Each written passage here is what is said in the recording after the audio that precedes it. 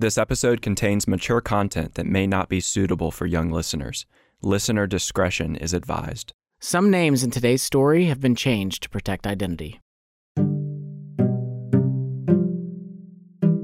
Anna was just 9 years old when she first saw pornography. Honestly, all I can remember is walking into my living room and there was an image on the TV of a woman. And I'd say it was like borderline pornography that I can remember. Definitely not appropriate at all. And of course, at 9 years old, you don't really know how to process that. I didn't feel one way or the other of, oh, this is really interesting to me, or like, I hate this. I think I was just like really confused. I had no idea like what it meant at all. Yeah, so that was kind of my first introduction to it. Her first, but not her last. In fact, the person who had been watching the pornographic content was a family member, and this family member also sexually abused Anna throughout her childhood. So as Anna grew up, she found herself looking for answers, trying to make sense of the abuse. And one place did seem to have answers: pornography. But it got to a point where I was just really confused about what had happened to me, and I would just kind of stumble upon things on the internet, and after some time I just was like, I just want to kind of see what this is about.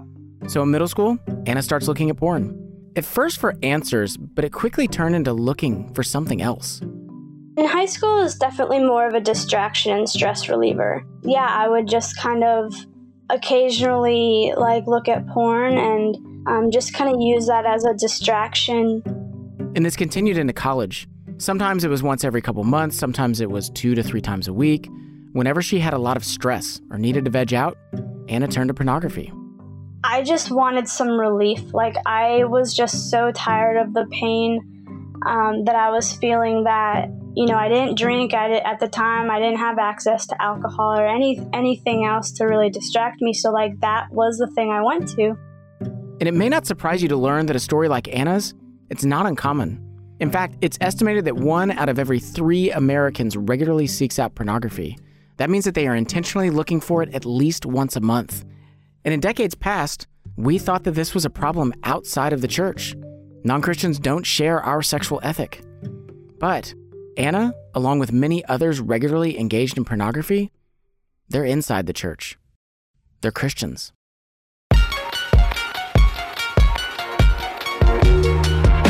You're listening to the Love Thy Neighborhood podcast. I'm Jesse Eubanks. Every episode, we hear stories of social justice and Christian community. Today's episode is Where the Gospel Meets Pornography. This episode is actually a partnership between Love Thy Neighborhood and the Gospel Coalition, so their managing editor, Matt Smethurst, is here with me today. Hey, Matt. Hey, Jesse, it's great to be here with you. We're going to hear from Christians who find themselves stuck in pornography. How did they get here? How did their fellow Christians respond? And how should we as the church live in an ever-expanding sexualized culture? Welcome to our corner of the urban universe.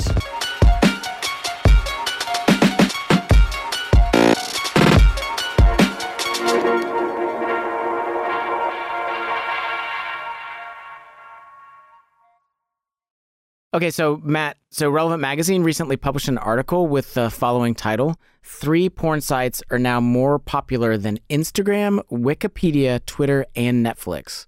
Yeah, Jesse, I read that piece and it went on to say that these 3 porn sites are in the top 10 most visited websites in the United States. So like you said, they each get more traffic than Twitter, Netflix, even eBay. We live in a sexually saturated culture. Well, but we really shouldn't be surprised by that, because having highly sexualized norms in culture, like, that's not a new phenomenon. In fact, it's not even new for Christians. In his letter to the Corinthians, the Apostle Paul addresses several things with the church in Corinth, among which are the sexual norms of the day. Historians believe the city of Corinth had quite a sexual reputation. Wasn't only like the New York City of the ancient world, but also the Vegas of the ancient world. Places of worship had prostitutes. It was acceptable for a man to not only have a wife, but also concubines, strictly for his own pleasure. It was also common for husbands to have regular dealings with courtesans, which were basically prostitutes for the upper class. And it's hard for us to get our brains around this because our culture doesn't work this way. But it's like, imagine the same normative experience we would have walking into someone's house and they have a dog. So we don't think anything about that. People have dogs and it's very acceptable for people to have dogs. Well, in the same way, in Corinth, you could walk into someone's house and they have concubines and the dad is out with his courtesan friend. It was just seen as normal. Yeah, and the Corinthian Christians, they didn't come from the local Christian college. They came out of this environment. They had lived this lifestyle. And now Paul is saying, you have a different normal now. Which prompted Paul to write in 1 Corinthians chapter 6 these words. He says, you say I have the right to do anything, but not everything is beneficial. You say I have the right to do anything, but I will not be dominated by anything. Essentially, what may be normative may not be the best thing for you. And no doubt, pornography is becoming normative in our culture. As a recent Barna study found, teens and young adults ranked not recycling as more immoral than viewing porn. But even though that's society's view, we know the church is supposed to look different. But the reality is that sometimes it just doesn't. There was another Barna research study that found that 57% of all U.S. pastors admitted to having a struggle with pornography. Man, it's easy for these stats to just wash over us, but think about that. Pastors, as in Christian pastors, 57%. Yeah, I mean, that's over half of the people standing in the pulpits on a week in and week out basis. This is a private, secret struggle of theirs. There's obviously a dichotomy here. We know and believe that pornography is wrong, that it doesn't honor the God who made us and redeemed us. So how can you be a Christian and also be actively engaged in porn? Yeah, I think that is the heart of this episode. That's a great question. And to answer that, we're actually going to go back to New York City in the 1980s to meet a guy named Nate Larkin. Yeah, my introduction to hardcore pornography happened, it was in the early 80s. So this is Nate. At the time, he was a student at Princeton Seminary, and he and his wife were on a school-sponsored trip in New York City. And the seminary, together with a group called Women Against Pornography, arranged a trip for seminarians and spouses, if spouses wanted to attend, into the city for a tour of Times Square so that we could have a firsthand look at how women are exploited by the sex business. That was the premise of the trip. Now, we're not going to go into the exploitation of women in this episode. For more of that, you can listen to episode number 2 of our podcast, where the gospel meets the sex industry. Anyway, the trip was a noble idea to educate these soon-to-be pastors on the atrocities of the sex industry so they would be able to advocate for women should the need arise. And for Nate, the trip had another meaning as well. I was really in despair over my continued porn use. And I thought that if I could just get a look behind the curtain, if I could see how bad it really is, that people are getting hurt, that I would stop. See, Nate already had a porn struggle. He'd come across it in his adolescent years and would still allow himself to indulge in Playboys and other magazines. Because remember, this is the 80s. Internet porn did not exist yet. And naturally, being a Christian and a seminary student, he legitimately wanted to kick the habit. And he saw this trip as his chance. So they toured us through the sex shops and the adult bookstores and all that stuff. So far, so good. The trip was having the intended effect. But then Nate encountered something he hadn't before. Porn in the form of a moving image. For us today, this is one click away on the internet. But at the time, Nate saw it through what's called a peep show. It was film that I first saw. I can still hear the clatter of the projector in the back of the booth. There wasn't even sound in that first peep show that I saw with my wife sitting beside me. She put the quarter in. And in that brief moment, it is as though somewhere deep inside me a door swung open. And little did Nate know just how far through the door he would go. So the New York trip ended. Nate and his wife went back to Princeton. He was offered a pastorate at a local church, but he couldn't get the images of the peep show out of his mind. He had a hunger he found that he could now fill on his daily commute. Halfway between Princeton and that church at a fork in the road was an adult bookstore. And I found that it was impossible for me to make the round trip without pulling into that bookstore. If I didn't stop on the way down, I stopped on the way back. And I came to dread, at the same time, anticipate every trip down to the church I pastored.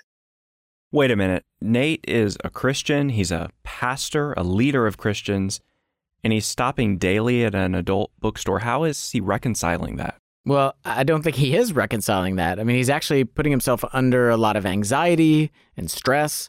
I mean, he's got this whole section of his life that he's ashamed of, and he has to keep it hidden. So he copes much in the same way that a trauma victim would, what's called disassociation. Sexual acting out for guys like me is dissociative. We just go away. I learned early on to toggle between two states. There was the part of me, which in many ways was genuine, the part I now call Saint Nate, the Christian guy. But there was another state that I could flip into. I could toggle back and forth. And there was this part of me in which God didn't figure at all. So even with disassociating, Nate knew that he had a problem. And so he set about to take care of that problem probably the way that most of us would. Spiritual disciplines, or reading certain books, setting up a daily schedule for a quiet time in Bible study and prayer, if I could do the right things in the right sequence, periods of repentance where I would kind of spiral into the ground and then just totally disgust myself and say, all right, that's it, I'm done. Take a deep breath, turn over a new leaf. But none of it worked. Which leads us to a very important fact about pornography. Because as Christians, I think we can focus solely on the spiritual side of things while ignoring the physical realities that go with them. In pornography, it actually has some powerful physical effects. Well, if you look at the reward center of the brain, the reward response is a mirror response to crack cocaine. This is Jenna Ramersma. She is a therapist who specializes in treating folks with pornography and sex addictions. Porn, especially because of its highly graphic, highly intense content and highly novel content, which is something the brain gravitates towards, is highly, highly addictive. I feel like a lot of times as Christians, we get to this conversation and we start talking about the biological realities of what's going on. And I think for a lot of Christians, their fear goes off of hold on, you're letting people off the hook morally. They have no culpability in their decisions. You're just trying to say it's all predetermined biological nonsense. Yeah, well, on the one hand, it's noteworthy that the Bible never instructs us to manage temptation. It says to flee it. And so obviously the fundamental challenge facing us is spiritual and moral. And yet we are embodied creatures and we can't disassociate, like you were talking about earlier, who we are as spiritual and moral creatures from our embodied experience. So it makes sense that there would be physiological effects downstream from our moral choices. Yeah, there's a very real addictive element at play. Yeah, it's a mutually destructive dynamic. The brain seeks novelty, and there's an infinite amount of novelty and intensity in graphic content, unfortunately. So it leads people to places that creates a tremendous amount of distress. So Nate's experiencing distress in his physical life because of the addictive nature of porn. And he's experiencing distress in his spiritual life because of the sin and secrecy. And so it's not surprising at all that Nate is trying to use all these solo spiritual activities to stop using porn, while all the while his addiction just keeps growing. And you may have heard the phrase, acknowledgement is the first step. Well, true acknowledgement, that takes confession. And actually saying it out loud to another human being. That's one of the reasons God tells us to confess our sins to one another. Keeping secrets never leads to anything good, and Nate knows that. He's a pastor. So why is he keeping all of this hidden? I think I can tell you exactly why. Jesse, mind if I jump in here for a second? Yeah, sure. Confession is necessary, absolutely. But confession alone doesn't mean things will get better. I know this because there's another pastor who also had a porn struggle, and he did confess. Called the elders together and said, okay, guys, here's the situation. My life and my ministry are in your hands. This is Garrett Kell. At the time, he was a new young pastor in a small Texas town called Graham. Graham, Texas was very much like Mayberry, if you've ever seen the Andy Griffith Show. And like Nate, Garrett also struggled with porn. Not with the same frequency or intensity. For him, it looked more like every couple months or so. Which obviously, that's still not good. Right, just less intense. So here Garrett is, he's convicted. He tells his elders, hey, here's what's been going on. I basically chronicled all of my struggles with sexual sin and pornography from the time I become a believer up until that very day, and just kind of laid everything out there. And so how'd that turn out? Well, we'll be right back.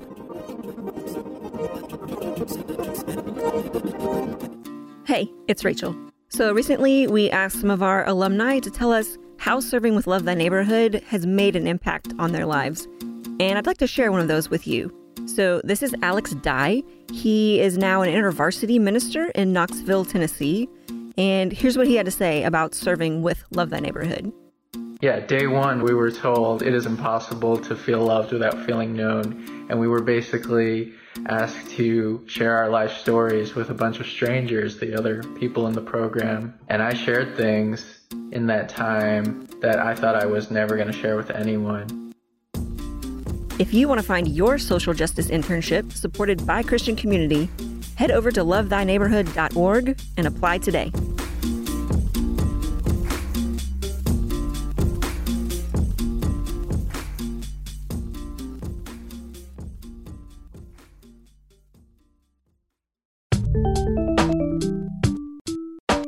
One of the regular things that we hear from our listeners is that this show helps them navigate really difficult and hard topics that a lot of times in Christendom, we just don't want to talk about.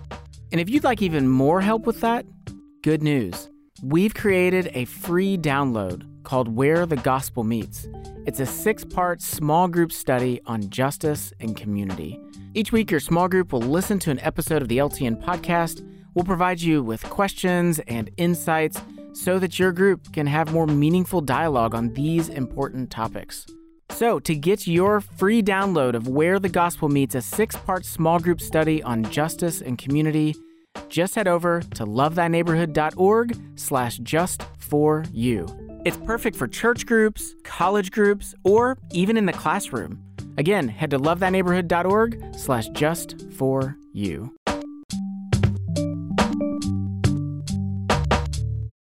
You're listening to the Love Thy Neighborhood podcast. I'm Jesse Eubanks. And I'm Matt Smethurst.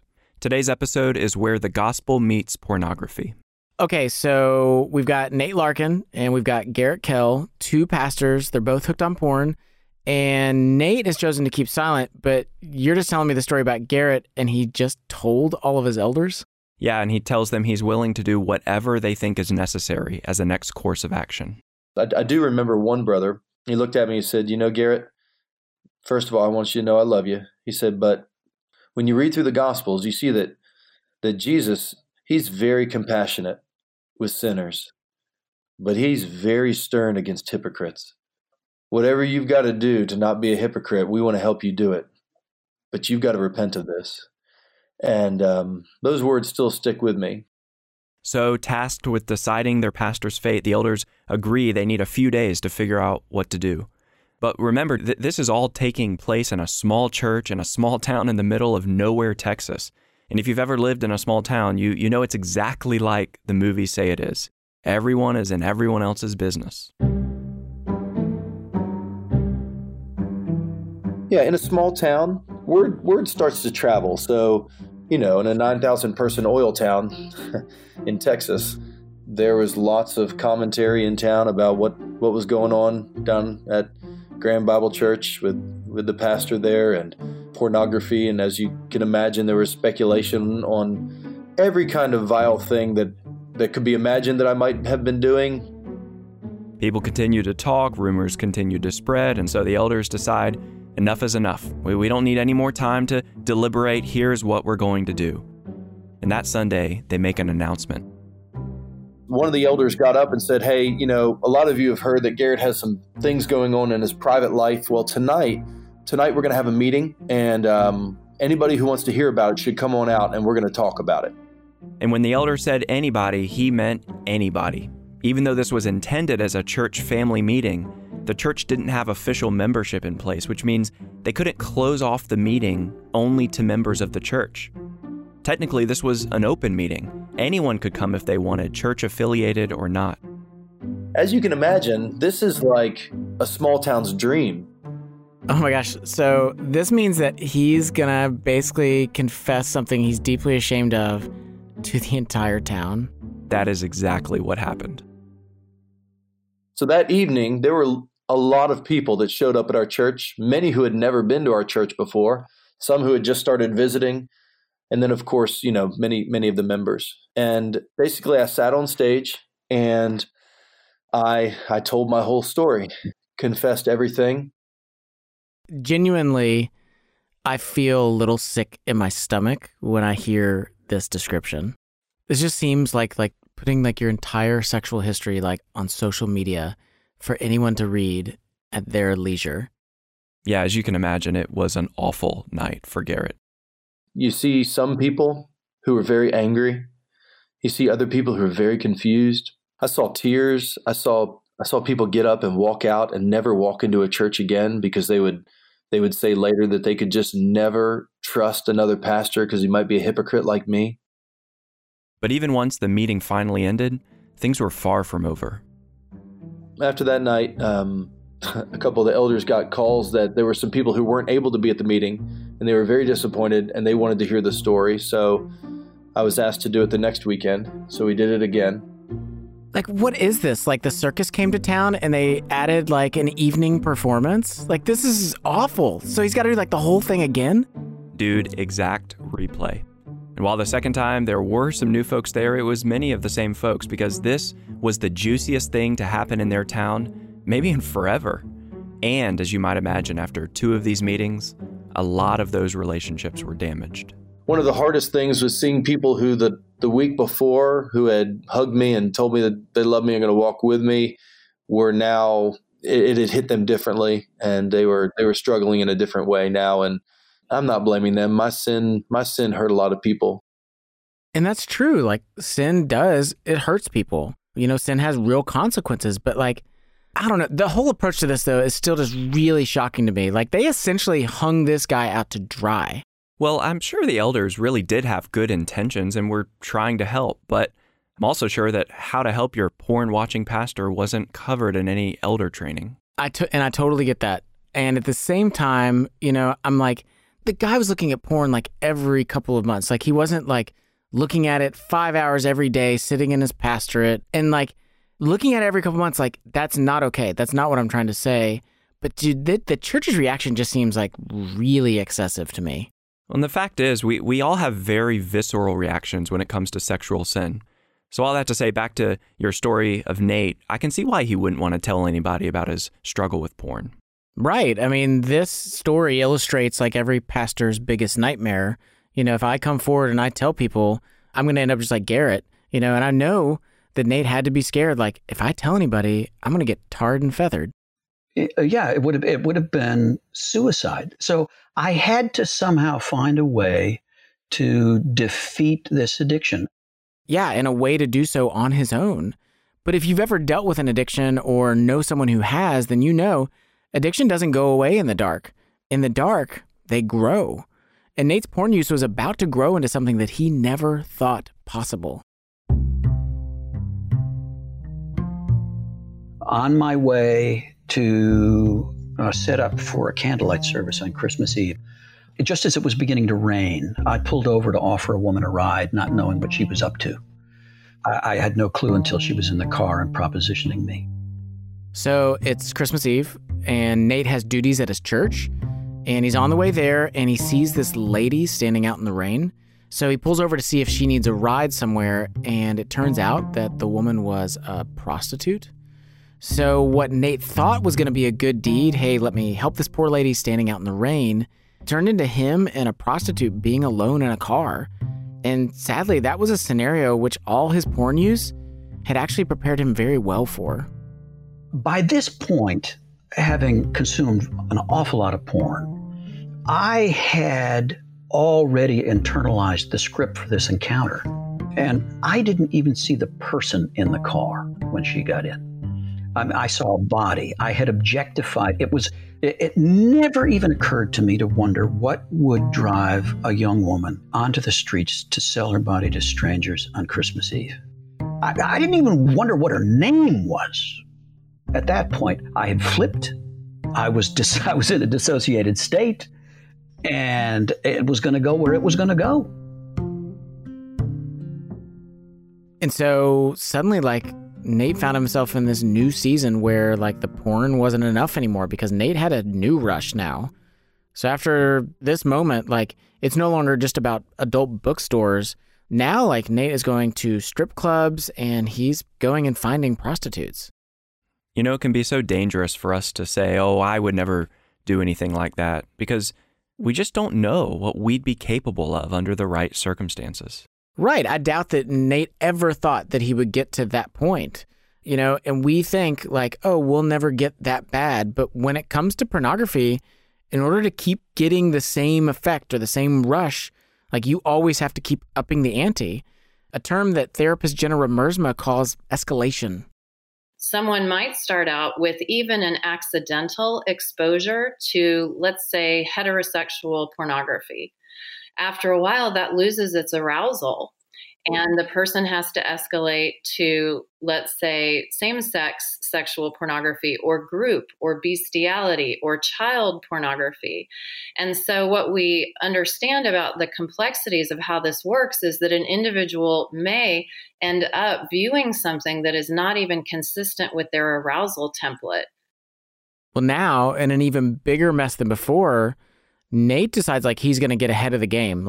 I'm not going to confess to a bunch of people and then get taken before the congregation and humiliated. I'm just going to quit. So the fear of being found out had just become too great for him. Yeah, in fact, 55% of all U.S. pastors who use porn say they live in constant fear of being discovered. Yeah, and for good reason. God's word says everything secret will be brought to light.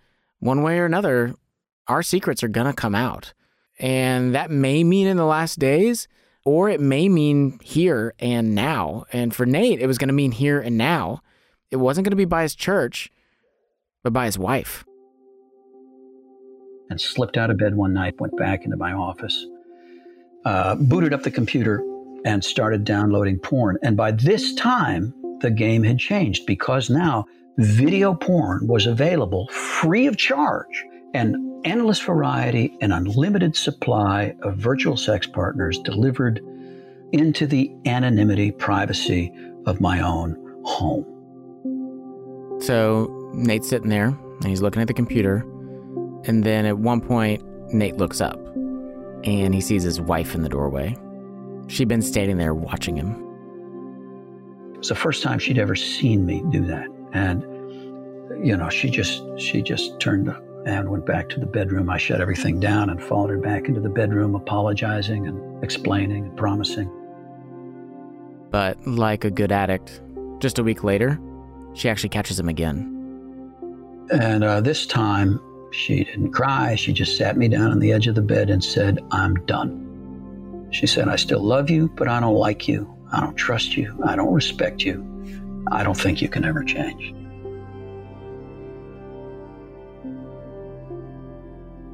And the haunting question this raises is change for someone like Nate actually possible? Well, Scripture insists that the answer is yes. With God, all things are possible. Yeah, but is that change going to come from him trying harder and praying harder and setting up more restrictions on his software? Probably not. Because that is just treating the symptoms of a much deeper issue. Pornography is never just about pornography. It's about something much deeper. And so we're going to have to dive to the root of our broken sexuality when we come back. Stay with us.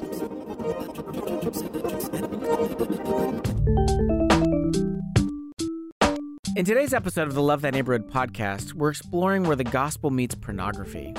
Well, one of the things that comes out in this episode is the fact that for many people struggling with pornography, it's because they're not fully aware of what's really going on under the surface inside of them. If that's you, maybe you need a little more self-awareness. And if so, we'd like to help you with that. Check out our other podcast, Love Thy Neighborhood presents the Enneacast, And specifically, check out episode number 15, I Know My Type, Now What? With Marilyn Vancil. Jesus is inviting us to a new way of living. You know, all the Gospels and the way that Jesus walked the earth, he was inviting people to freedom and to wholeness. So again, check out Love Thy Neighborhood Presents the Enneacast by searching for the Enneacast wherever it is that you listen to podcasts, or by going to lovethyneighborhood.org/Enneacast.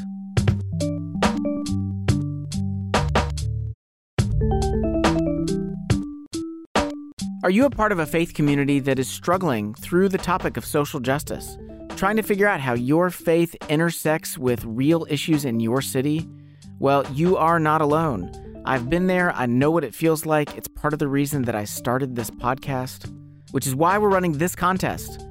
The grand prize winner of this contest will win an evening with me, where I will either come in person or Skype in with your group, whether that's in your home, on your campus, at your church, where we will explore social justice and Christian community together.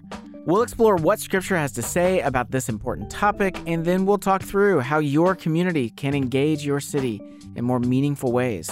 We'll have a teaching time as well as a Q&A time. If you'd like to enter to win, all you have to do is head over to lovethyneighborhood.org/LTN podcast. Also, if you head over to iTunes and you leave a written review for either this podcast or for the Enneacast, you'll receive up to 2 additional chances to win.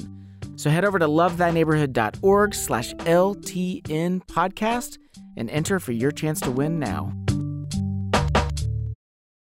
Welcome back to the Love Thy Neighborhood podcast. I'm Jesse Eubanks. And I'm Matt Smethurst. Today, where the gospel meets pornography. So we're following the story of Nate, who was a pastor and also a porn user at the same time. Eventually, his porn use led to him getting involved with prostitutes, and so he has resigned from the pastorate in an attempt to not get caught. But he did eventually get caught by his wife. So now what?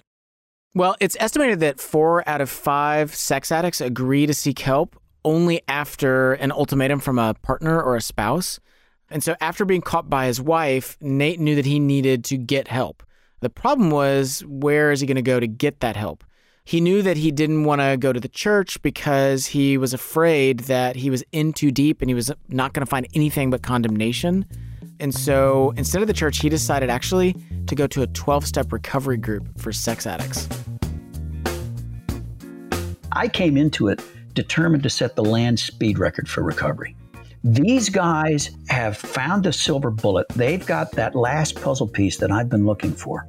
They've got the secret information, because I thought I could think my way out of this and I could do it on my own. So I'm going to study, and I'm a good studier, man. I got all the literature. I read all the books. I listened closely. I learned the lingo early on. So like Nate jumps like deep into the whole thing, but like it did not take him long to realize this was not going to be about checking all the boxes. This was about a bigger issue, and the bigger issue was relationships. Turns out there really isn't any secret information. There's only relationship and honesty and walking in the light together. You know, it made me angry after the first time that I had spent a lifetime in church and had never been in a room that safe. And not that these guys were soft on sin. There was nobody in that room who was going to excuse my behavior, but they were going to excuse me.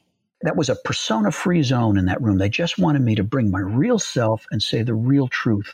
And there was grace in that room. And I want to tell you, I heard Jesus in that room like I'd never heard him before.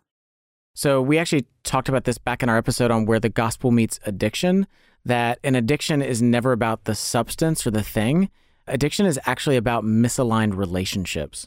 A few months ago, this book came out by a guy named Jay Stringer, and it's called Unwanted. And it's a book about how sexual brokenness reveals our way to healing.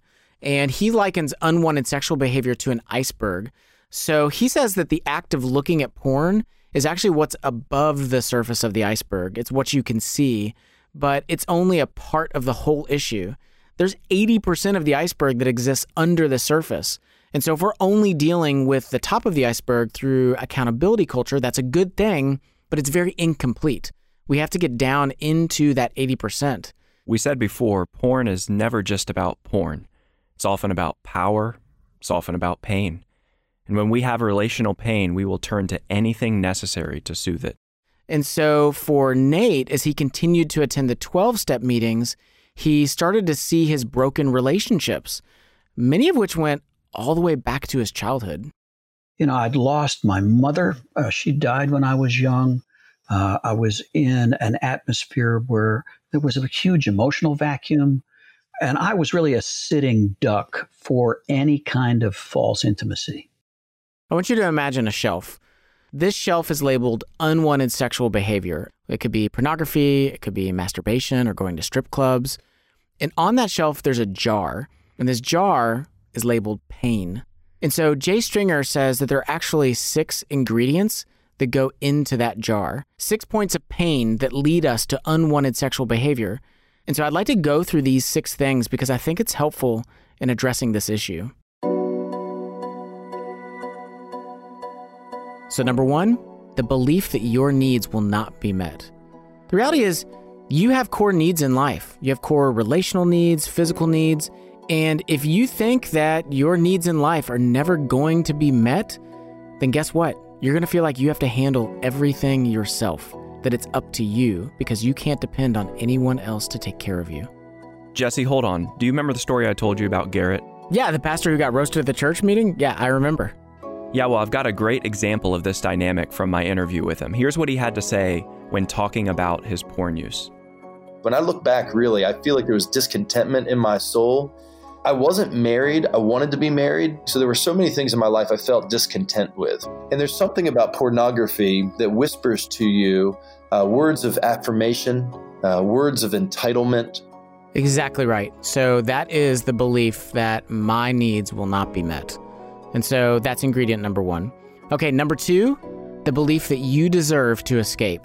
So maybe you think your life is boring, so you escape for excitement. Maybe you escape because you feel overwhelmed and stressed. But there's some area of your life in which you just want to check out. You just want to be done. I don't want to think about that anymore. I just want to escape from things. Again, here's Garrett. I think for me, yeah, it offered an escape from the pressures of ministry, the disappointment of being single, the disappointments in ministry, all those sorts of things. It promised an escape, and I chased it. And the third is the belief that efforts are futile. The idea that no matter how hard I try, I'm going to end up back at the same spot where I started. No matter how much I want to change, I can't change. No matter how I want things to be different, they're not going to end up different. So I'm already so far gone, what does it matter anyway? It was almost as if I had resolved myself to being ensnared in this sin forever and just kind of faking it. And there were times I even felt like it'd be easier if I just die, because that would be the only way out of this. Yeah, and number 4 is a thing that Jay Stringer calls unconscious arousal. And basically what it is this. Our sexuality kind of gets hardwired into the stories that we have lived. We all learned our sexuality from somewhere. It might have been a family member that exposed us to something, or it might have been a first relationship that we were in, or it might have been a movie that we had seen. But we learned to be aroused by particular things because of the histories that we have lived. I know this one can be a little tricky to think through, so I've actually got therapist Jenna to help us out on this one. So a child will experience arousal just like anyone will looking at graphic sexual content, but won't have any ability to know how to process that. But the brain immediately hooks onto that imagery. For most people, it becomes fused into their memory neural circuitry. And they return and begin seeking those images because the brain is novelty seeking and seeking that high intense stimulus. Okay, and finally, the last 2, 5 and 6, they actually go together. And these are lust and anger. Lust is an unrestrained desire, and anger is the demand for control. And these 2 things, that they work together. They are a team. Lust is the thing that kickstarts the engine, but it's anger that actually keeps it running. And a lot of times people fixate just on the lust, but the majority of people that are using pornography, you talk to them and they don't come across as angry, and they themselves may even believe that they're not angry. But all the research shows, scratch the surface, and there's a lot of unhealed anger in their life. That's super helpful. We are sexual sinners in rebellion against a holy God. And yet it's helpful to think about these 6 ingredients because they're often where so much of our pain is coming from. Right. These questions allow us to get into a deeper place so that, yes, we're able to say you are responsible for the actions that you're taking and you will stand before God and you will answer for those. And your pain is driving you. But once we've identified these ingredients, then what? Well, remember, this whole thing is about misaligned relationships. So we need to confess, we need to identify our pain, but to heal, we also need right relationships to do real life with real people. And this is what Nate found in his relationship with his 12-step sponsor. So the first step for Nate was to write out all that he could remember about his sexual history, everything. And his sponsor would then meet with him and go over it with him. And I wrote pages and pages of what I could remember of his sexual history, and I went to meet him at a park, and we sat down on a bench, and I had my sheaf of papers, and I thought I was going to read to him, and he said, before we start, he said, what's the one thing you didn't write down? I said, what do you mean? He said, the thing you didn't write down. I said, what makes you think there's something I didn't write down? He says, there's always something you don't write down. What is it? So I told him. And he said, good, thanks. Now read me the rest. And what Nate's sponsor was modeling for him was honesty, something Nate needed to be shown after years of keeping secrets. And his sponsor also showed him grace. When Nate had his first relapse, he was devastated and embarrassed and ashamed, and he was supposed to call his sponsor, but he was so ashamed that he just couldn't bring himself to do it. I had to get 3 days of clean time under my feet so that I could have, something to stand on. And then I finally called him, a well-rehearsed call, and at the end casually said, and by the way, I did have a slip last Tuesday, but I'm fine. And I learned from it, and it was good, and God and I are square, and it's never going to happen again. And I waited for the punch, and it never came. He said, dude, I'm sorry. That must have sucked. I'm really sorry. That's hard. And then he did something totally counterintuitive because I'd been doing the blame thing. I'd gone to the shame thing, right? So I was waiting for him to give me my penance. And he goes, do you like ice cream? I said, yeah, I like ice cream. He says, is there any place around where you are right now where you can get an ice cream cone? I said, yeah, there's Ben & Jerry's down the block. He said, go get yourself some ice cream. That was powerful for me in counteracting this deeply programmed habit of mine to get up on the cross and to atone for my own sin.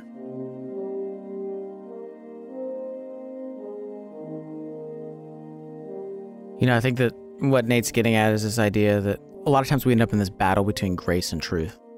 I could reference Jesus' words to the woman caught in adultery, where he speaks a word of grace and a word of truth. But the order is important. He doesn't say, go and sin no more, and then I won't condemn you. He says, neither do I condemn you. Now go and sin no more. Yeah, where does our ability to live in truth come from? It comes from God's grace. So we are able to live in obedience only because he no longer condemns us. If we live with a constant fear of condemnation, we will find ourselves living on trial every day and finding nothing but guilt, because the truth is that we are guilty, except for the goodness of Christ and being covered by him. And so in this, what is it that Nate's finding? He's experiencing Christ's grace manifested in this new relationship with someone else. And because Nate is not being condemned, it is out of that he begins to experience freedom. And what's sad is, Nate talked about this earlier, that first moment that he went to that 12-step group, he had never seen so few personas in a room together where people were just being very honest with each other and being totally truthful and totally gracious. And that mixture of honesty and gentleness, that wasn't something that he had found in the church. And he wanted to change that. So after completing the 12 steps, Nate told his own pastor about his story, as well as gave him his phone number, so that if any other men were struggling in similar ways, Nate could be a person to talk to. And as you might imagine, he quickly had a dozen men calling him regularly. So Nate decided to lead his own meeting, and believe it or not, his wife was actually still with him, and she was the one that actually made the suggestion. You guys should actually meet together face to face in the same room. We had our first meeting in the women's parlor at church, which was pretty awkward, with all the floral prints, and there was potpourri, and I don't know why it was there. It seemed comfortable. And so Nate decided to take the very best practices that he had learned at his 12-step group and bring it over to this new thing that he was forming. We opened the meeting, and everybody gets a chance to share in the meeting, right? And the first few shares are pretty tentative. And then there's one guy, the only guy I didn't invite. He was invited by a guy I had invited. He just cannonballed into the deep end of the conversation. I mean, he just was so wonderfully, blisteringly vulnerable and honest. It broke that meeting wide open. And it sent the message, oh, we can say anything in here. And then what a wonderful meeting that was. And we decided to meet again, but not to meet in that room. So they continued to meet on a regular basis, and eventually they gave their group a name. They called themselves the Samson Society. And the reason they named themselves after Samson is because Nate believes a lot of guys were just like Samson. We roamed the countryside at night, just looking for trouble, relying way too much on our own strength, not listening to the advice of our friends. And if we need to unlearn being like Samson, let's at least do that together. And now, there are dozens of Samson Society chapters all over the country. You can find one near your city or even join a virtual meeting. And at the heart of what they do is what Nate learned through his own story and what we at Love Thy Neighborhood say often: relationships change lives. Okay, so Matt, remember Anna from the top of the episode? Yeah, young lady looked at porn in high school and college. Well, she decided to start seeking help within a Christian context. But one lady she talked to simply gave her hard truth. She's like, that stuff is a bunch of crap. That's not how real life is. Like, that's not really how sex is. Like, you're better off just not watching it. And honestly, I was like, I know. And the other people that she went to, they just gave her an, okay, thanks for telling me, followed by like blank stares, awkward silence. Honestly, I think sometimes like people just don't really know what to do. It's a really messy process of helping someone through this. And Anna hopes, in talking openly about this, that more churches will become a place of both truth and grace, a place where everyone does life together. You're not alone. I mean, that's something that like I would want to hear. Like, I guess like what I would want to hear is that there are people who have gone through similar experiences and want to help. Yeah, it's just kind of difficult. Yeah, and to be clear, like, this is not every church. Not every church is like this. But for many people, this is exactly how things go down. Hey, so whatever happened with Garrett? Is he still a pastor? Garrett's doing very well now, actually. He's gone through a lot of counseling. He's in a wonderful Christian community. He's still a pastor. He has a group of guys that he calls or texts regularly. Because just like Nate, Garrett's realized the importance of honesty and community. I think if I was going to say anything to me as a pastor, as a young man, I would look myself in the eyes and say, don't lie. Do not live a lie. I don't think you can walk in holiness with God alone. When God said it's not good for man to be alone, he wasn't just talking about getting somebody married. I think the ultimate provision of that is the church and having real relationships with other brothers and sisters. I think having those is vital, and I can't imagine my Christian life without them now. Some people say that our society today is not much different from the ancient Corinthians. We're perverted, highly sexualized, but God calls us to a better normal. How are we helping our fellow brothers and sisters live in that better normal? How can we show people within our church more of what Jesus showed the woman who was caught in adultery? Yeah, and again, the church should be the place, the only place that says both, neither do I condemn you because of the grace of Christ, and now, because of the power of Christ, go and sin no more. The Christian life is not a solo flight. It's a team effort, a community project, and we need each other. in order to flourish. The great error I had made as a Christian was I had thought that because I had a personal relationship with Jesus, I had a private one. And I spent years begging God for a private solution to my private problem. You know, Jesus offers a personal relationship to every one of his disciples, but he's never offered anybody a private one. Healing happens when we get together. When we walk in the light as he is in the light, we have fellowship with one another. And in that process, the blood of Jesus Christ, his Son, cleanses us from all unrighteousness.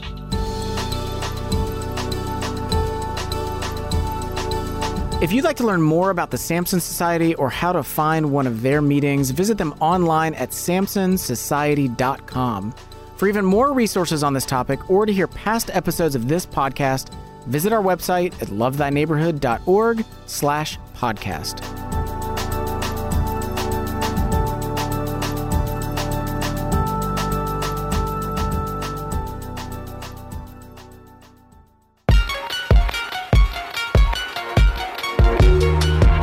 Special thanks to our interviewees for this episode: Anna Reynolds, Nate Larkin, Jenna Remersma, and Garrett Kell.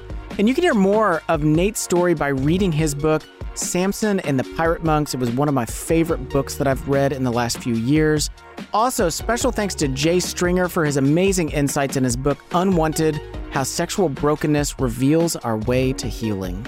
Our senior producer and host is Jesse Eubanks. Our co-host today is Matt Smethurst from the Gospel Coalition. Matt, thanks so much for joining us today. Thanks, Jesse. It was fun to be here. Also, make sure to check out the Gospel Coalition's podcast. Just look up TGC wherever it is that you listen to podcasts. They cover a variety of topics for Christians in all stages of life, and you can listen to them weekly. And our producer, technical director, editor, and the person that leaves confetti all over our offices on our birthday is Rachel Zabo. Music for today's episode comes from Lee Rosevere, Poddington Bear, and Blue Dot Sessions. Theme music and commercial music by Murphy DX. Apply for your social justice internship supported by Christian Community by visiting lovethyneighborhood.org. Serve for a summer or year. Grow in your faith and life skills. Which of these was a neighbor to the man in need? The one who showed mercy. Jesus tells us, go and do likewise.